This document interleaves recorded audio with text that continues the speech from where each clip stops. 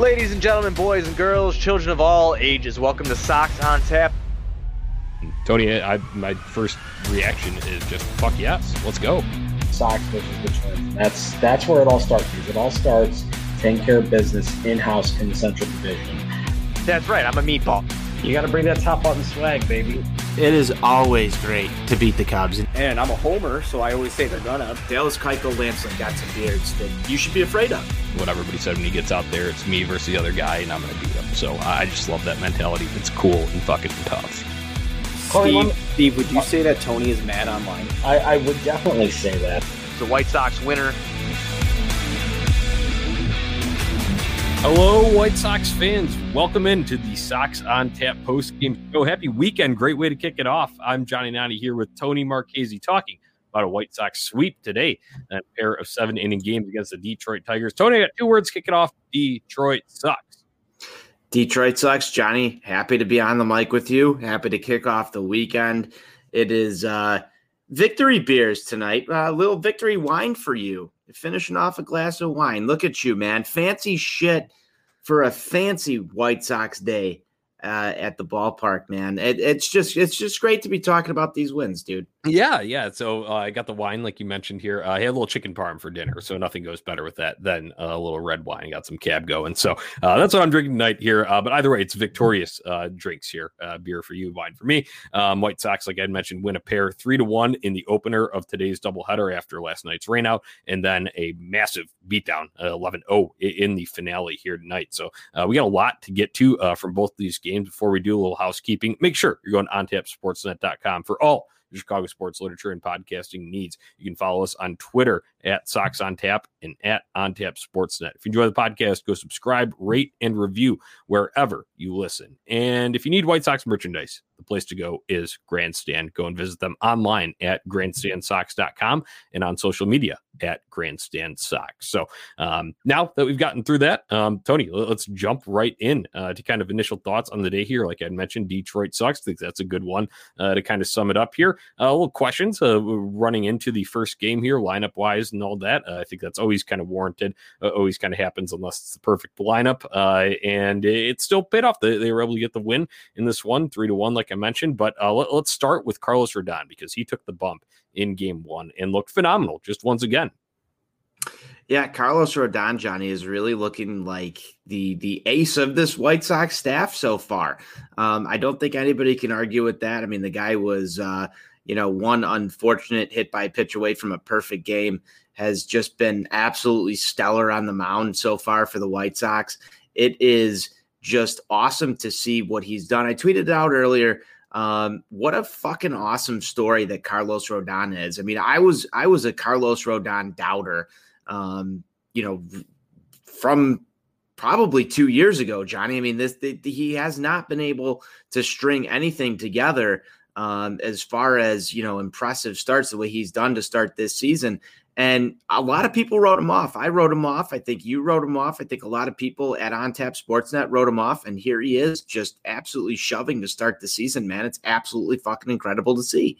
After the game, you tweeted out and you had said that, what Carlos Rodon doing is awesome, kind of the consummation of cool and tough, the sort of the resurgent story. And I'm in that same boat with you, where I wrote him off in the offseason. I had some tweets where I had said, it's done. I wouldn't, this is the last straw. Last year I wouldn't, go and bring him back. I would go for a more proven option, a guy who hasn't had as much injury history, but hey, guy is proving me wrong from the get-go here. I think him working with Eason Katz has been huge. Obviously, they talked about it on the broadcast, that repeatable delivery, and you see it in the consistency of both his location and the velocity ticking up a little bit too. I mean, he's been getting close to touching 100 on a couple of occasions. Obviously, we saw it at the end of the no-hitter when he was ramped up a couple of weeks ago, but even today, there were a couple of them that were, creeping up there, getting close. So excellent to see. Carlos Rodon has an outstanding day. 6 innings pitched, only 2 hits allowed, 1 run, it was earned, 1 walk, 12 strikeouts. Love to see that strikeout total climb.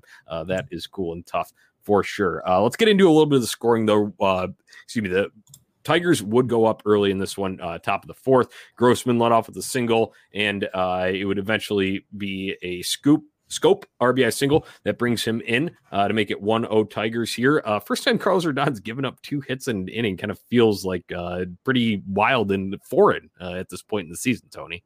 Yeah, it does. And, 7-inning ball games, not my favorite thing, Johnny. We've talked about this before. You go down a little bit early in the Carlos Rodon start, and you don't like seeing that at all. I just had a feeling that the White Sox offense at that point in time wasn't going to be able to get him any support. And the writing kind of felt on the wall early in this one. I don't know how you were feeling, but that's kind of how I felt. I was like, man, this one's going to get away from us. We're going to start to see some of that Tony La Russa lineup slander, not getting his normal guys in there. This is going to be a wasted Carlos Rodon start, even if he only gives up 1. I was getting a little anxious there. I don't know about you. So for me, I think kind of the bigger concern, I think, the lineup stuff that always gets brought up as soon as you go down in a game like that. And, it's like, are we going to have the firepower to be able to come back in this one? I think that's always a thought, no matter what. When you go down, you're just kind of looking for justifications or, worst case scenario in that point, because you still did have some time after that and they would make up for it, which we'll get to. But I think it was the chances earlier that they had in the bottom of the third. Collins leads off with the W. You feel like, okay, we might be able to get on the board here early, especially after Hamilton sacks him over to third base. And then unfortunately, Lurie and Timmy both strike out in that sequence to end that threat. And then Detroit scores obviously right after that, because the White Sox threat was in the bottom of the third, Tigers in the top of the fourth, and they scored their run. But luckily, the White Sox would strike back. And I like doing that immediately, not waiting around. We don't need a walk-off here. Bottom of the fifth, it was Jake Lamb who got a start today, leading off with a single. Vaughn walked, Collins walked as well, and kind of taking advantage of Casey Mize losing a little kind of command there of the zone, because it was a 4-pitch walk for that second one to Collins there. Then Hamilton would ground out to first, but a Miguel Cabrera little bobble. I don't know if they credit him with an error, because he still did get the out at first on Hamilton, but either way, that allowed Jake Lamb to score, makes it 1-1 ball game, and Lurie Legend comes through wearing the jersey, Tony, two RBI single, makes it 3-1 Sox, and that would be all the scoring in this game. Timmy lined out and Eaton struck out to end that inning, but hey, good to see Lurie Legend come through, especially after all the heat that he has rightfully gotten up until this point. Yeah, I noticed that, you have at one point in time during the night went out there and said that the slander was warranted. And I think that's a big step. I'm going to pat you on the back a little bit. You're sophisticated tonight. You're drinking the wine. You know what's going on with your guy Lurie. But I feel like it would be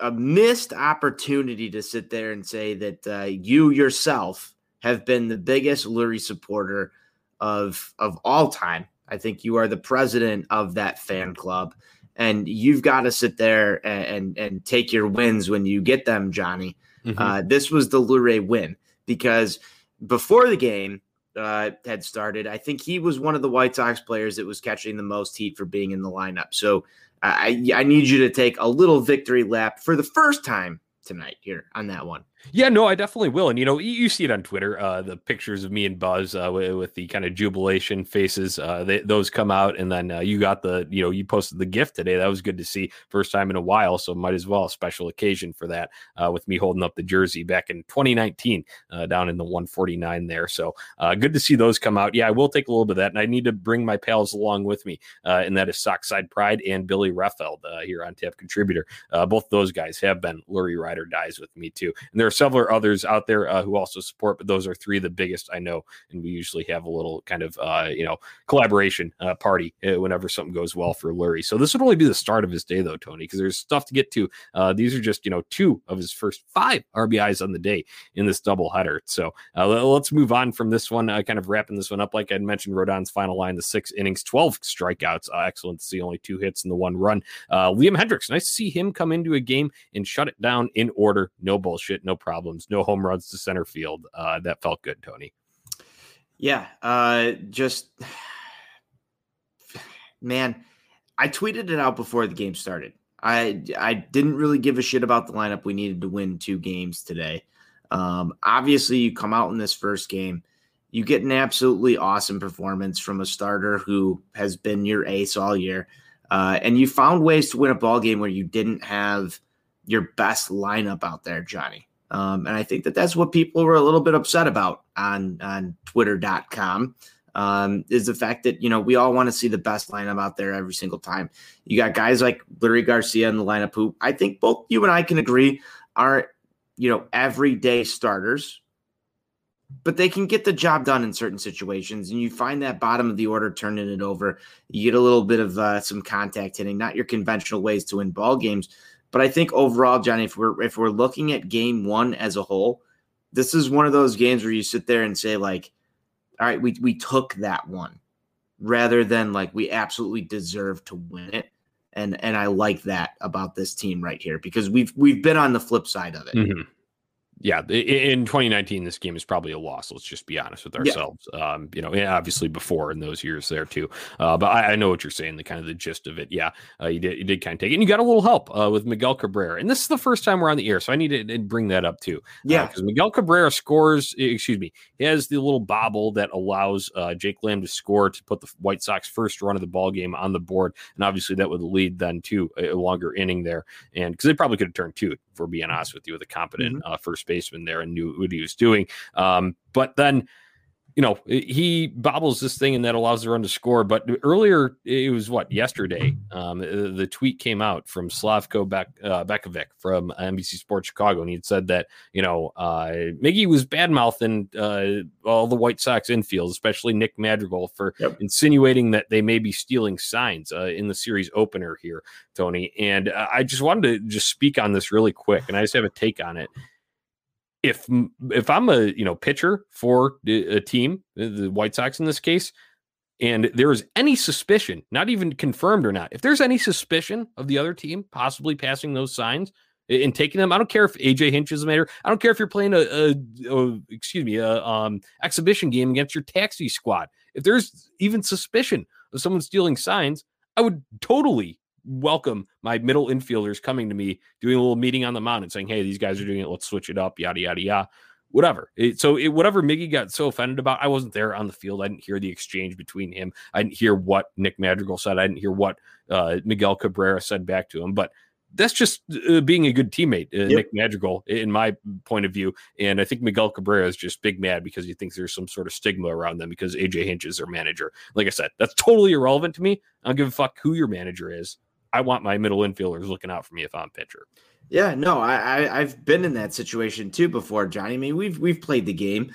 You know that's common in baseball. Like, be that teammate, be Nick Madrigal in that situation, and raise that concern, because you want your pitcher and catcher on the same page. You want to know that they have the benefit of the doubt there if they're given signs. To not have that stolen. So whether or not it was actually happening, I think that's just a good teammate play like that you just brought up there. Hey, maybe we just need to switch this up and have a little meeting, talk about it, and go from there. The only reason that I think that Miguel Cabrera even brings that up to the media is if he was caught in the act doing something. And so that raises more concern to me. Incriminating himself? Yes, he's incriminating himself with this, because why even bring that up? Why does that need to be a story here? I think that's what's been lost in the whole thing, is that, like, why do you even need to bring that up to the media?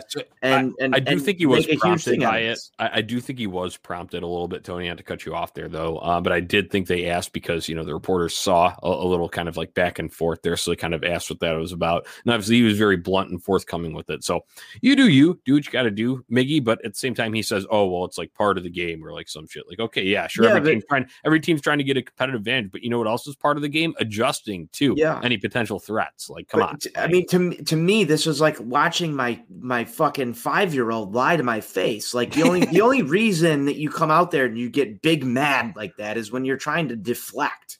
Yeah. Like, you have to come out and say that, we're not for that, fuck that shit, all that stuff. Like, the only reason that you're taking that hard of a stance is because you're personally offended by something that you've done wrong at that point in time. So I think that Miguel Cabrera should have just shut his fucking mouth and stayed the course. He could have just said, yeah, we were talking about something, we had a disagreement and so forth. You don't drag that type of stuff out there unless obviously something was going on. That's just my opinion on it. either way, I think it made that win and every time he struck out tonight all sweeter. Yeah. All right. Well, enjoy the plane ride wherever you're going back to after this, Miggy, and you can kind of think about that with that 11-0 ass whipping, which we were just about to get to here, Tony. So wrapping up game one, like we mentioned, 3-1 win. Rodon strong 6. Hendricks locks it down. White Sox do enough. Leury Garcia with the game-winning hit with that 2 RBI single in the bottom of the 5th there. So, all right, let's move on to game 2. And this was an absolute beatdown. This is where the title of this episode comes from. White Sox run train on Detroit. That is exactly what they did in game 2 here, taking advantage, sure, of a little injury issues with the Detroit pitching staff, but hey, putting up 11 runs, double digits are cool and tough, Tony. Love to see that. Love to see a few long balls in this one too, because the White Sox, when they hit home runs, they're likely going to do better than when they don't hit home runs. So I love to see that. And other than that, we got a complete game, granted 7 innings, but still shutout from Dylan Cease here. Let's drop the hammer right on this game, Tony, just like Dylan Cease did tonight. Man, Dylan Cease, dude, like I've been waiting for this performance from Dylan Cease for what feels like for fucking ever. I've always wanted him to get through the first 2 innings, and he did that and more tonight. Curveball was just sexy as it always can be, Johnny. From Dylan Cease, he was able to get the outs. He was able to miss bats tonight. He was everything that you look for when you think about Dylan Cease being pretty much near his ceiling right there. When it comes to a start, everything was really working for him. It was close to as dominant of a performance that you could see out of a starting pitcher that didn't go a complete 9 innings in a complete game there. There is zero that you can complain about with his start tonight. So what I really like too is some improvements in specific areas, and something that we've hammered home multiple times. I made the sarcastic tweet from Sox on Tap his last start about, the Dylan Cease 300 pitch first inning, never change anything ever. Well, yeah, sure. You got run up, not too much, not egregious, but there was still a little bit because the Tigers did notch 2 singles in the first inning off of Dylan Cease, but him being able to shut the door and not have any damage come about those, and, using the strikeout to get out of that. I think one, that's a big step for him confidence wise. And second, shows the stuff was working very well tonight too. And then the other thing too is he found a groove, Tony, because he retired 17 consecutive batters to end the game. That is cool and tough, and that's how you shut down a team, especially after your team just had an offensive explosion in the middle innings. Yeah, and this is something that I said around the Rodon no-hitter and a few other times this season. When this offense puts up runs and it allows pitchers to pitch with leads, it is just so dangerous for this team because the starting rotation has that type of talent. Everybody up and down 1 through 5 can go 7-8 innings with a 5-run lead. It just makes it that much easier for these guys, and it becomes that much less taxing on the bullpen. And games like this, especially, you stack a doubleheader together. You only had to go to Liam Hendricks for 1 inning out of the course of a doubleheader. Not many ball clubs are going to be able to do that, even in these 7-inning games, Johnny. That's just really impressive stuff. And you got that out of, arguably, going into this season, your 4 and 5 guys in Carlos Rodon and Dylan Cease. You want to go look at White Sox teams in the past. You look at their 4 and 5 starters. You're going into 14 innings worth of baseball, and you're hoping and praying that you can get through, 4 or 5 innings with your starter and piece together the remaining 3 of those ball games with bullpen pieces. And that's taxing. You want to go back a couple of years and put those in 9-inning games, and you're not even close to anything that looks like a winning recipe. Mm-hmm. This just speaks volumes to the depth that they have in the starting rotation that they haven't before. And, I'm so thankful right now that you've got this back end of the rotation working. You've got guys like Lance Lynn who are going to be coming back here. You get Lucas Giolito straightened out, and some of the bullpen woes that we were talking about in early April are going to be a thing of the past, and I think that that's just going to lend itself well to the remainder of this season. Well said. I think you hit on all the pertinent points there when you're talking about overall outlook for the pitching staff here. So I don't need to double down on that too much. My last comment on Cease, and then we do need to get to offense because there was a lot of it. My last comment on Cease, thank you to Corey from YouTube for the comment here. Cease's curve is unhittable when he's in rhythm. Yes, Sox on Tap rule number 84 is drop the hammer. Nice picture of Dylan Cease with the fucking elbow way cocked back and That's the curveball was on tonight, and it's great to see because Tony, the slider is such a common pitch, and it's very well should be because it's deceptive. Yep. You can make it look like a fastball, all of that, but so many guys throw it. It's it's kind of rarity to have a good old Uncle Charlie in your arsenal. I love me. I'm if I go NL, I'm the Cardinals guy, so I really like watching Adam Wainwright. He's got that nasty fuck hammer of a curveball. Dylan Cease has it too, and when it's on, yes, it's unhittable. So I love to see that out in full force. I just want to point out for one second here that the listeners who tune in via podcast, this is one reason why you want to tune into the live show is you get Johnny's elbow out there.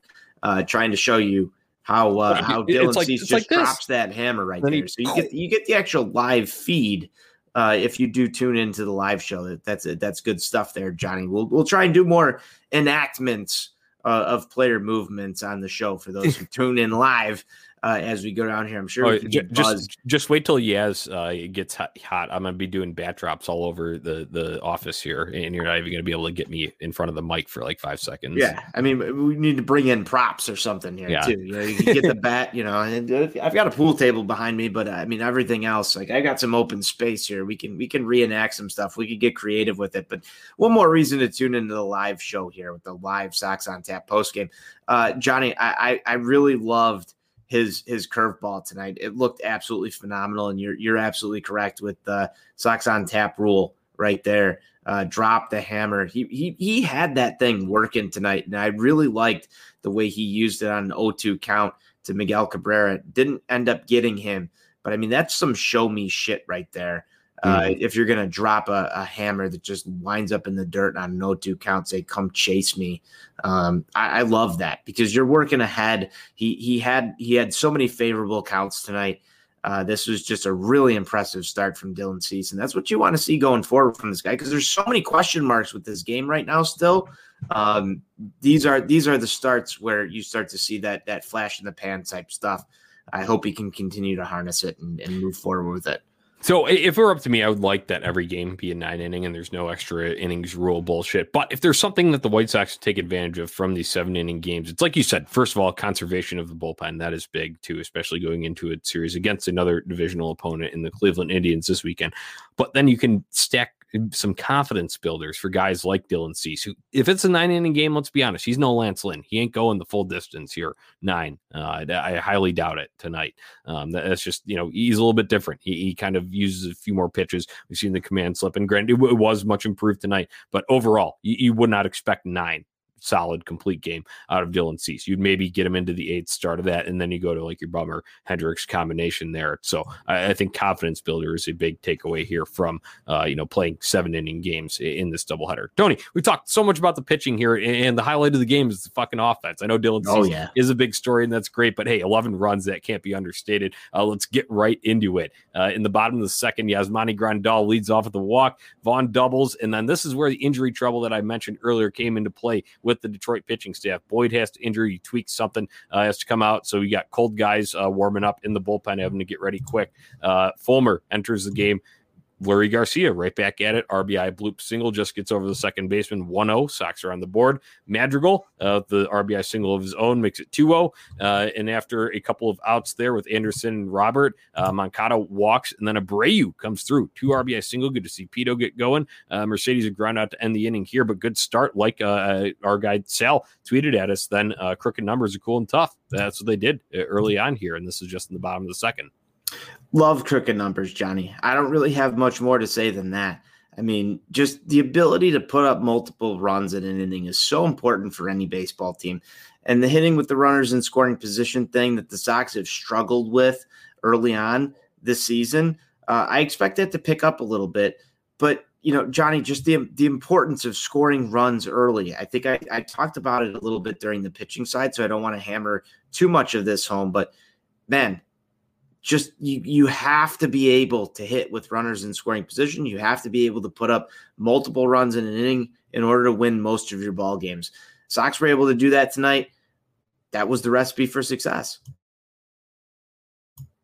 Recipe for success, absolutely, Tony. I love run support early, and they would not be done because in the bottom of the 5th, we got Grandal leading it off with a walk again. So don't say yes, don't do anything, people. But then Vaughn doubles. Vaughn with a 3-hit night quietly. We'll talk about that in a little bit here, Tony. But my guy, Leury Garcia, coming through. We got another 2 RBI single. This makes it 5 RBIs on the night for Leury Garcia. That makes it 6-0 good guys at the time. Anderson, rough night for him, so he strikes out. But then Luis Robert corrects his earlier mistake, gets an RBI single, put it 7-0 Sox, and then a couple of bombs, Tony. Yohan's barely got out, but it was a 3-run homer, so definitely the more productive one. As Steve Stone said, that made it 10-0. We're in the double digits, and then Yermin Mercedes puts the exclamation point on the game, helping Roger Bossert arrange some shrubbery up in Jim Thome land up there. Yeah, dude, I don't even know which one I want to start with here. The fact that Yohan Moncada is able to put that one out of the ballpark really separated this game. I mean, this one was already over. Obviously, Dylan Cease had things on cruise control at this point in time. But the ability for Yohan Moncada to get hot is really, really important for this offense. And even if he's just hitting home runs that are barely getting over the fence, that's going to be good for his game. Because if he just slightly misses on that, you're talking about a double. I love when he's hitting the gaps, especially from the left side. It's just such a pretty swing. He's got that shit down. And then Yermin Mercedes, dude, like this man's a monster. He is the DH that we've been waiting for a long time. He came out of nowhere. I don't think there's anybody that really had him pegged to be doing what he's doing right now for this White Sox offense. He is the catalyst of the whole entire thing. He's hitting for on base percentage. He's doing it with the power. He's just doing everything at the plate right now. He is as hot as anybody's ever been in baseball.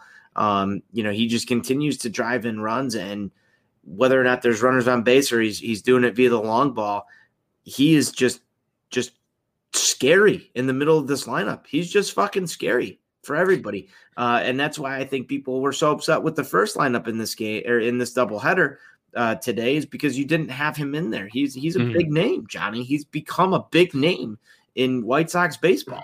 Yeah, and I think it's a legitimate concern too, because I know you and I have had our fun, and we've had our Tony La Russa defense moments, but we've also kind of reamed for shit that we don't agree with and whatnot. But we could also take a step back, I think, and I do think that was a legitimate concern, though, and that one that I think you and I would both share, because, like you had said, he's becoming a mainstay on this team, and it's just you want the power, you want the one swing changes the game ability just in there, and how the hell is he going to do that if he's not in? So, and it's like, we've seen some questionable pinch hit or no pinch hit scenarios so far this season, but I think you're going to get that with any manager. It's like, hindsight can be 20/20 in some of those situations, but either way, if he's just not in the lineup, you don't have that potential up there. So I would totally agree there. But I mean, this guy just smashes, dude. He just hits monster bombs. And I think, like you had said, with not many people expecting it, I think some people who were high on him and some people who are really, a little more tuned into the prospects than your average fan is, they were probably clamoring for it and being like, hey, I know the power potential is there. Like, he could definitely hit us some occasional bombs. I think that was it.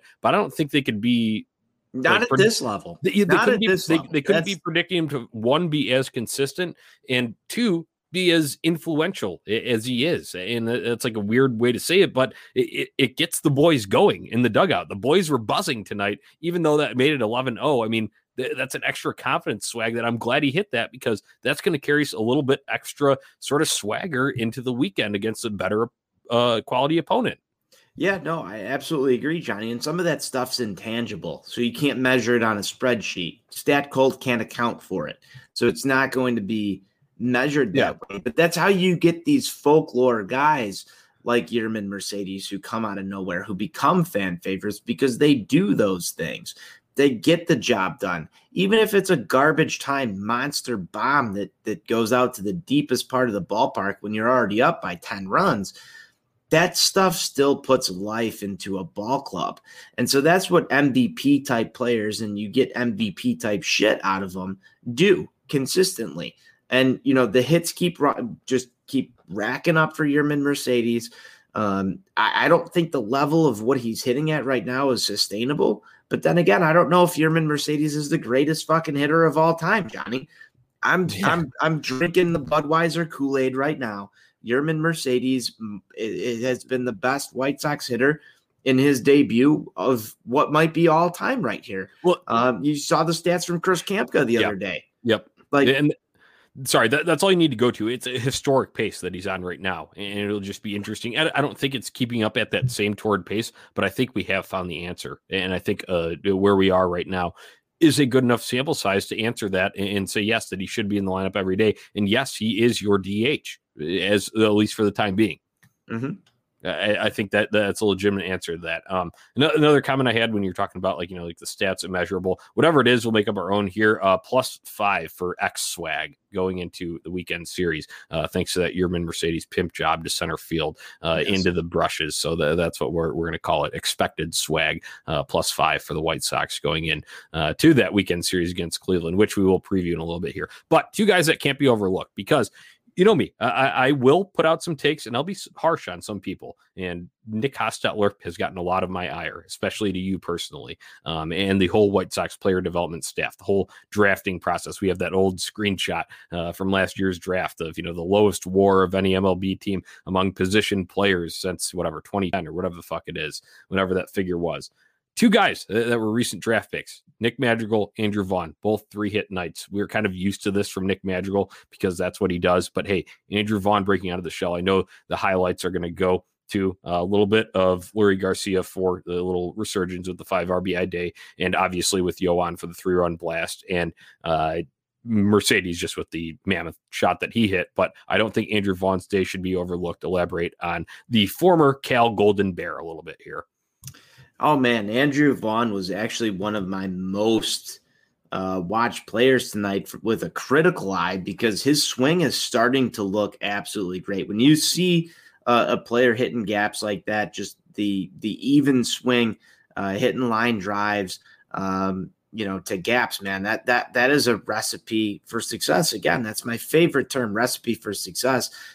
He just looks comfortable at the plate. He continues to improve. I'm waiting for that long ball. I think it's coming this weekend, Johnny. Just the way he was driving the ball today, even on his swings and misses, you saw that even plane. He wasn't pulling his head up. He's not searching for anything. He's seeing the ball well at the plate right now. He looks absolutely impressive. I was texting again with our guy Sean Roberts tonight about how impressive he looks at the plate. There's just a level of confidence that starts to build when you can hit the way he did there, especially in game 2. I know that last at-bat wasn't pretty, but, man, Andrew Vaughn is starting to turn it on. For a guy that Tony La Russa said was not a quote-unquote mainstay in the lineup, he's played a really good left field for what you would expect out of somebody. I think I'm better than Eloy. I'm less appalled than what I have to say about Eloy. That's a great point right there. And then the bat just looks solid. So he looks like a good ball player. I want to see that power start to click though, and I think it's coming. Yeah, I would agree too. Like you'd said, that double that he hit early on, it looked like, when you show the zoomed in view, like you said, kind of the even, plain swing with him and making contact right on the sweet spot there. Obviously, we'll take the double, absolutely. But I think that is what gives me the most kind of sort of inclination that this is going to be a long ball, leaving guaranteed rate, and we're having some fireworks. Would not be surprised to see it during one of these games against the Cleveland Indians this weekend here. So any other final game notes from this? Obviously, Cease, we touched on him. Nice, only 3-hit performance, and most of those are early. Like we said, mowed down the last 17 consecutively to end this one here. We talked about Vaughn and Madrigal, 3-hit nights, and obviously the long balls that were had along the way. Other than that, I do want to say nice to see Jose Abreu come through with the 2-run RBI single there, because I believe, that was with 2 outs. And that was 2 of your other big boppers that you expect production from. Luis Robert flew out, and then Moncada walked after that, but Anderson struck out before Robert. So you got 2 outs there, clutch situation. Your MVP delivers in that spot. So I did want to give a little props to MVP. We'll still continue those chants as soon as I get back out to the ballpark the next time, because I love it. Always fun to hear those with him. So any other final thoughts from you before this one, before we look ahead to the weekend? Yeah, final thoughts. I like that you touched on Jose Abreu there. Just another catalyst in this offense, obviously MVP of the league last year. But Tim Anderson didn't look good at the plate today. Tim Anderson looked a little bit lost. If there's one guy I was concerned about in the lineup today, it was him. Obviously, everybody's going to have their off days. But that just goes to show you how deep this White Sox lineup is and can be when you can survive your straw that stirs the drink, Tim Anderson, having a bad day at the plate, being able to score 11 runs in that same ball game. Not a lot of ball clubs can do that. So that's a good thing to look forward to, is that the White Sox offense does have enough guys that can get you through that Timmy slump.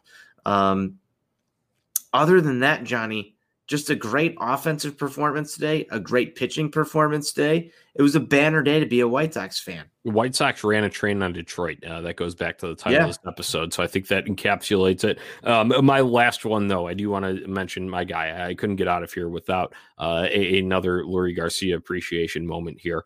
5 RBIs today. A nice little breakout for Leury Legend, who has struggled mightily to begin the season. I won't deny that. Like I said, all the criticism that came up to this point has been warranted. But a point that the manager, Hall of Fame baseball person, Tony La Russa, made in between the games, because they did still do media availability between there. And then obviously we had a little rain delay to digest this a bit. But Leury Garcia was back in the lineup for game 2. And some people were probably not too happy about that. But the point that Tony La Russa made was, I think Leury needs to be in a little bit more consistently to get himself going. And once he does, he can be a contributor on this team. And I agree wholeheartedly with our Hall of Fame baseball person manager there. Some people might not like it. You might just make your old Tony drunk jokes. Go ahead, do that if you want. But I think you saw it in the results tonight. I mean, the stats speak for themselves over the 2 games. And sure, one of them was a little bloop single, but hey, there was some solid contact right back up the middle to drive in a pair of runs in a crucial juncture multiple times during this doubleheader today. So Leury Legend, baby, that's my final thought for this one. Johnny, I love when you go to bat for Leury, because Leury goes to bat for you.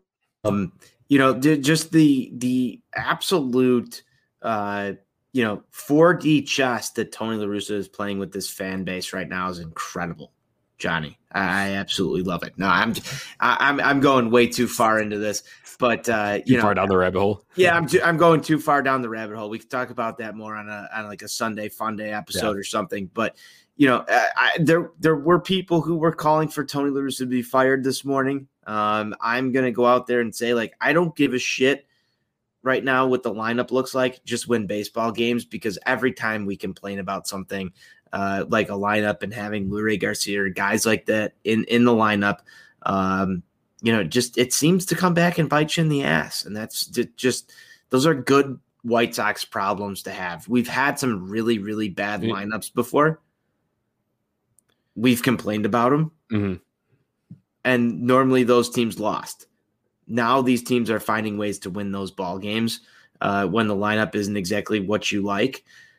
Maybe it's time to take one little step back, Johnny, and just say, like, this roster is built a little bit better than it was before. Yeah, no, it absolutely is. And I think, just kind of summarizing my point here, and this might not be the most perfect analogy, but, and I know in baseball, because it's different, and when you're a role player, expect to step up, and when your name is called off the bench, you got to come up and produce and all that.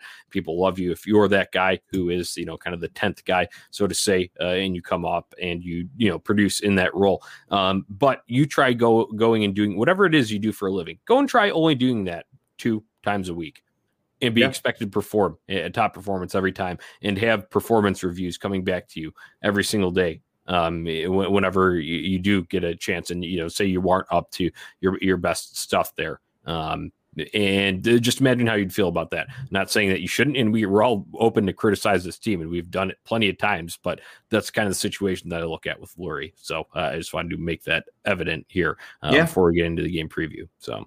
No, that's fair. And I'll touch one last little point on this, Johnny, is we may not like it as fans. It might look a little bit frustrating to you to see some of that stuff.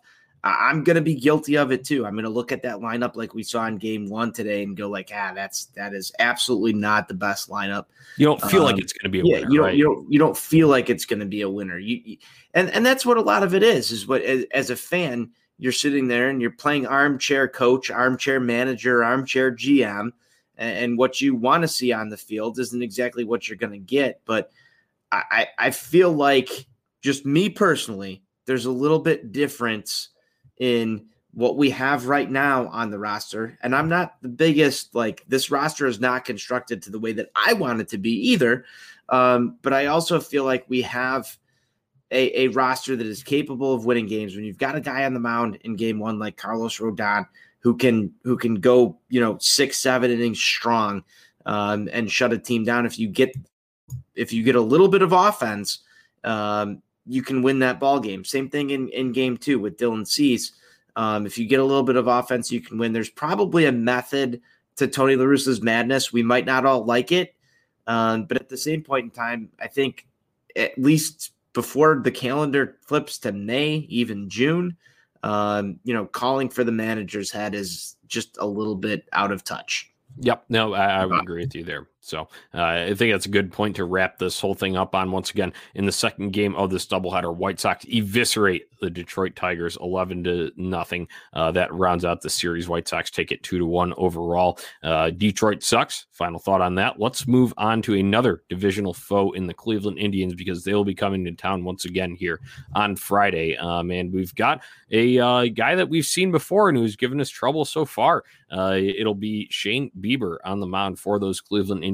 Dallas Keuchel takes the bump for the White Sox here. Once again, Friday, April 30th, 7:10 p.m. start on NBC Sports Chicago. Tony, initial thoughts heading into this game. Bieber's a tough task. Bieber's a tough task, man. We saw the Lucas Giolito Shane Bieber pitching duel earlier on this season. I think this is just going to be a good test for Dallas Keuchel. Can you get through this one? I think the Cleveland Indians are going to prove to be the nemesis and rival for this White Sox team throughout this 2021 season. We already have some energy between these two teams. Obviously, you had the Adam Eaton experience out there, a little bit of bad blood. You've had the Carlos Rodon no-hitter against these guys. That should have been a perfect game. There's some storylines between these two teams. I want to see Dallas Keuchel come out there and show you why you should fear the beard on Friday night. Yep, I want to see a lot of ground balls. I think that's what I'm looking for from Dallas Keuchel. Should be able to elicit outside of the Jose Ramirez and Franmil Reyes in this order. And that's one thing I want to just talk about with the Cleveland Indians batting order. I've given a lot of flack in the past to a guy like Franmil Reyes because I said if you're 7'8", you should be able to just hit the ball out of the ballpark every time. He is picking it up lately, and he had a nice series against the Twins most recently that the Indians had before they're coming here to Chicago to play the White Sox. So I will give a little bit of props to Franmil Reyes, but then with that said, I do hope Dallas Keuchel shuts him down and makes him roll over like three of them, and he's just getting ground ball outs easily out of them. Jose Ramirez is who you got to watch out for in this lineup, man.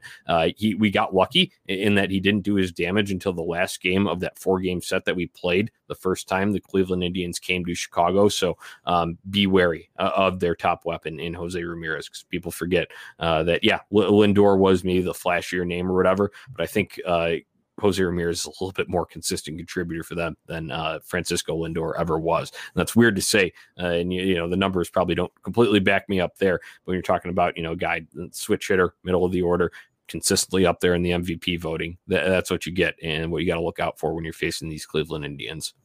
Two players scare me in the AL Central. Well, I should say three. Nelson Cruz, number 1, number 2, Jose Ramirez, and number 3, Max Kepler. Jose Ramirez obviously is, like you said, a guy that's up there with MVP votes every single season. You can shut him down. You can have a very successful series. The White Sox have been able to do that pretty much thus far. I would expect that he is the guy that's handled with the most caution through this next series here. But if I'm looking at it overall, Johnny, Friday night's going to be your toughest task. Shane Bieber is no slouch. This one's going to take a little bit of grit. It's going to take a little bit of Adam Eaton if we're going to go pick to click early on here. I think Adam Eaton is your kind of guy that you're going to need to ride this one out against Bieber in order to get a win on Friday night.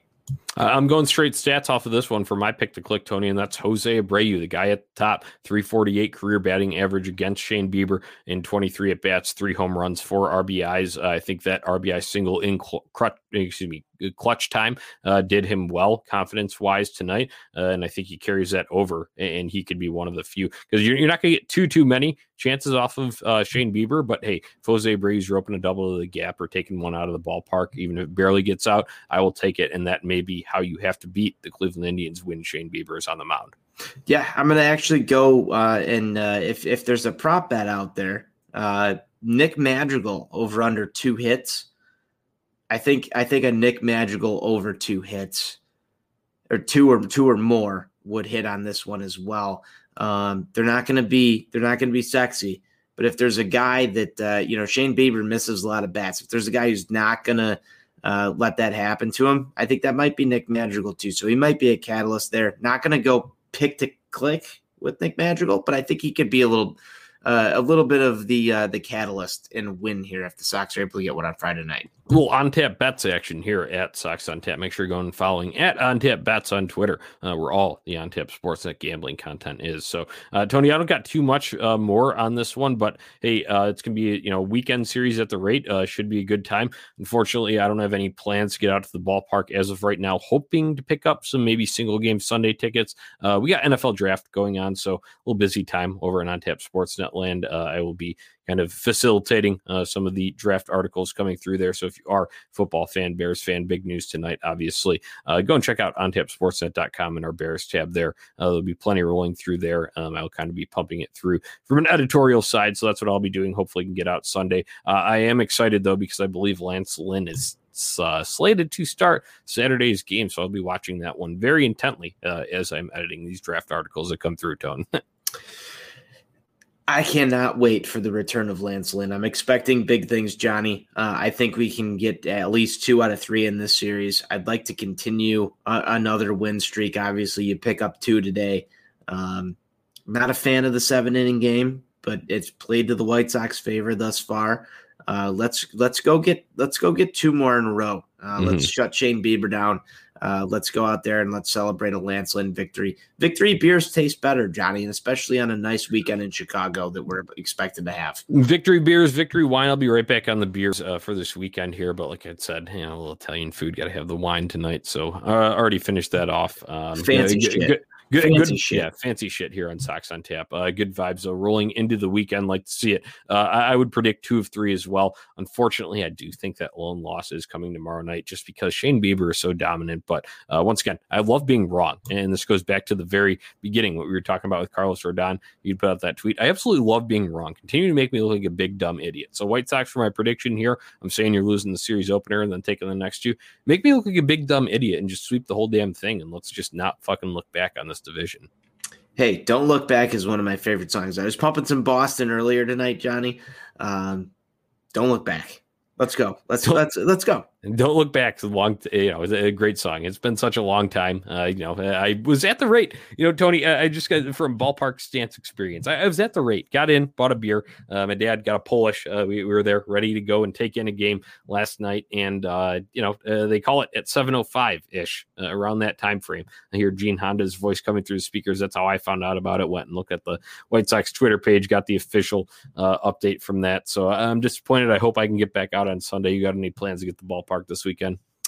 Johnny, if there is a game that I will attend, it might be Sunday. And if the plans align the way I might want them to, maybe it's you and I taking in the Sunday ball game. We'll see what happens. Yeah, well, Sunday fun day, and then we could always come back to the garage and do a little episode after that. So you never know what the weekend has in store. But once again, NFL draft going on this weekend too, so that kind of leads into my housekeeping here. Make sure you're going to ontapsportsnet.com for all your Chicago sports literature and podcasting needs. I say Chicago, emphasize there, all Chicago. Obviously, we're the White Sox coverage unit here at Sox on Tap. We got Bears on tap. We got Cubs on tap. We got Bulls on tap. We got the Four Feathers podcast covering the Hawks. We got a million other things, like I mentioned, on tap bets earlier, all that good stuff there on tapsportsnet.com. Go check it out.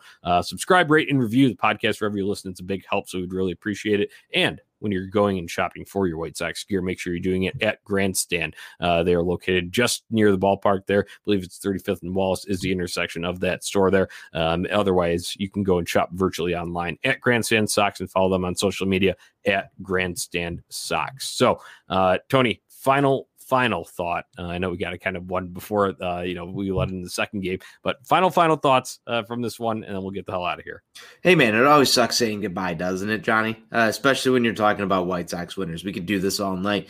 But for the sake of everybody, the only thing I have to say is White Sox forever. Yeah, White Sox forever. Detroit sucks. That's about all we've got here. Once again, go to ontapsportsnet.com. That's my final line. White Sox forever.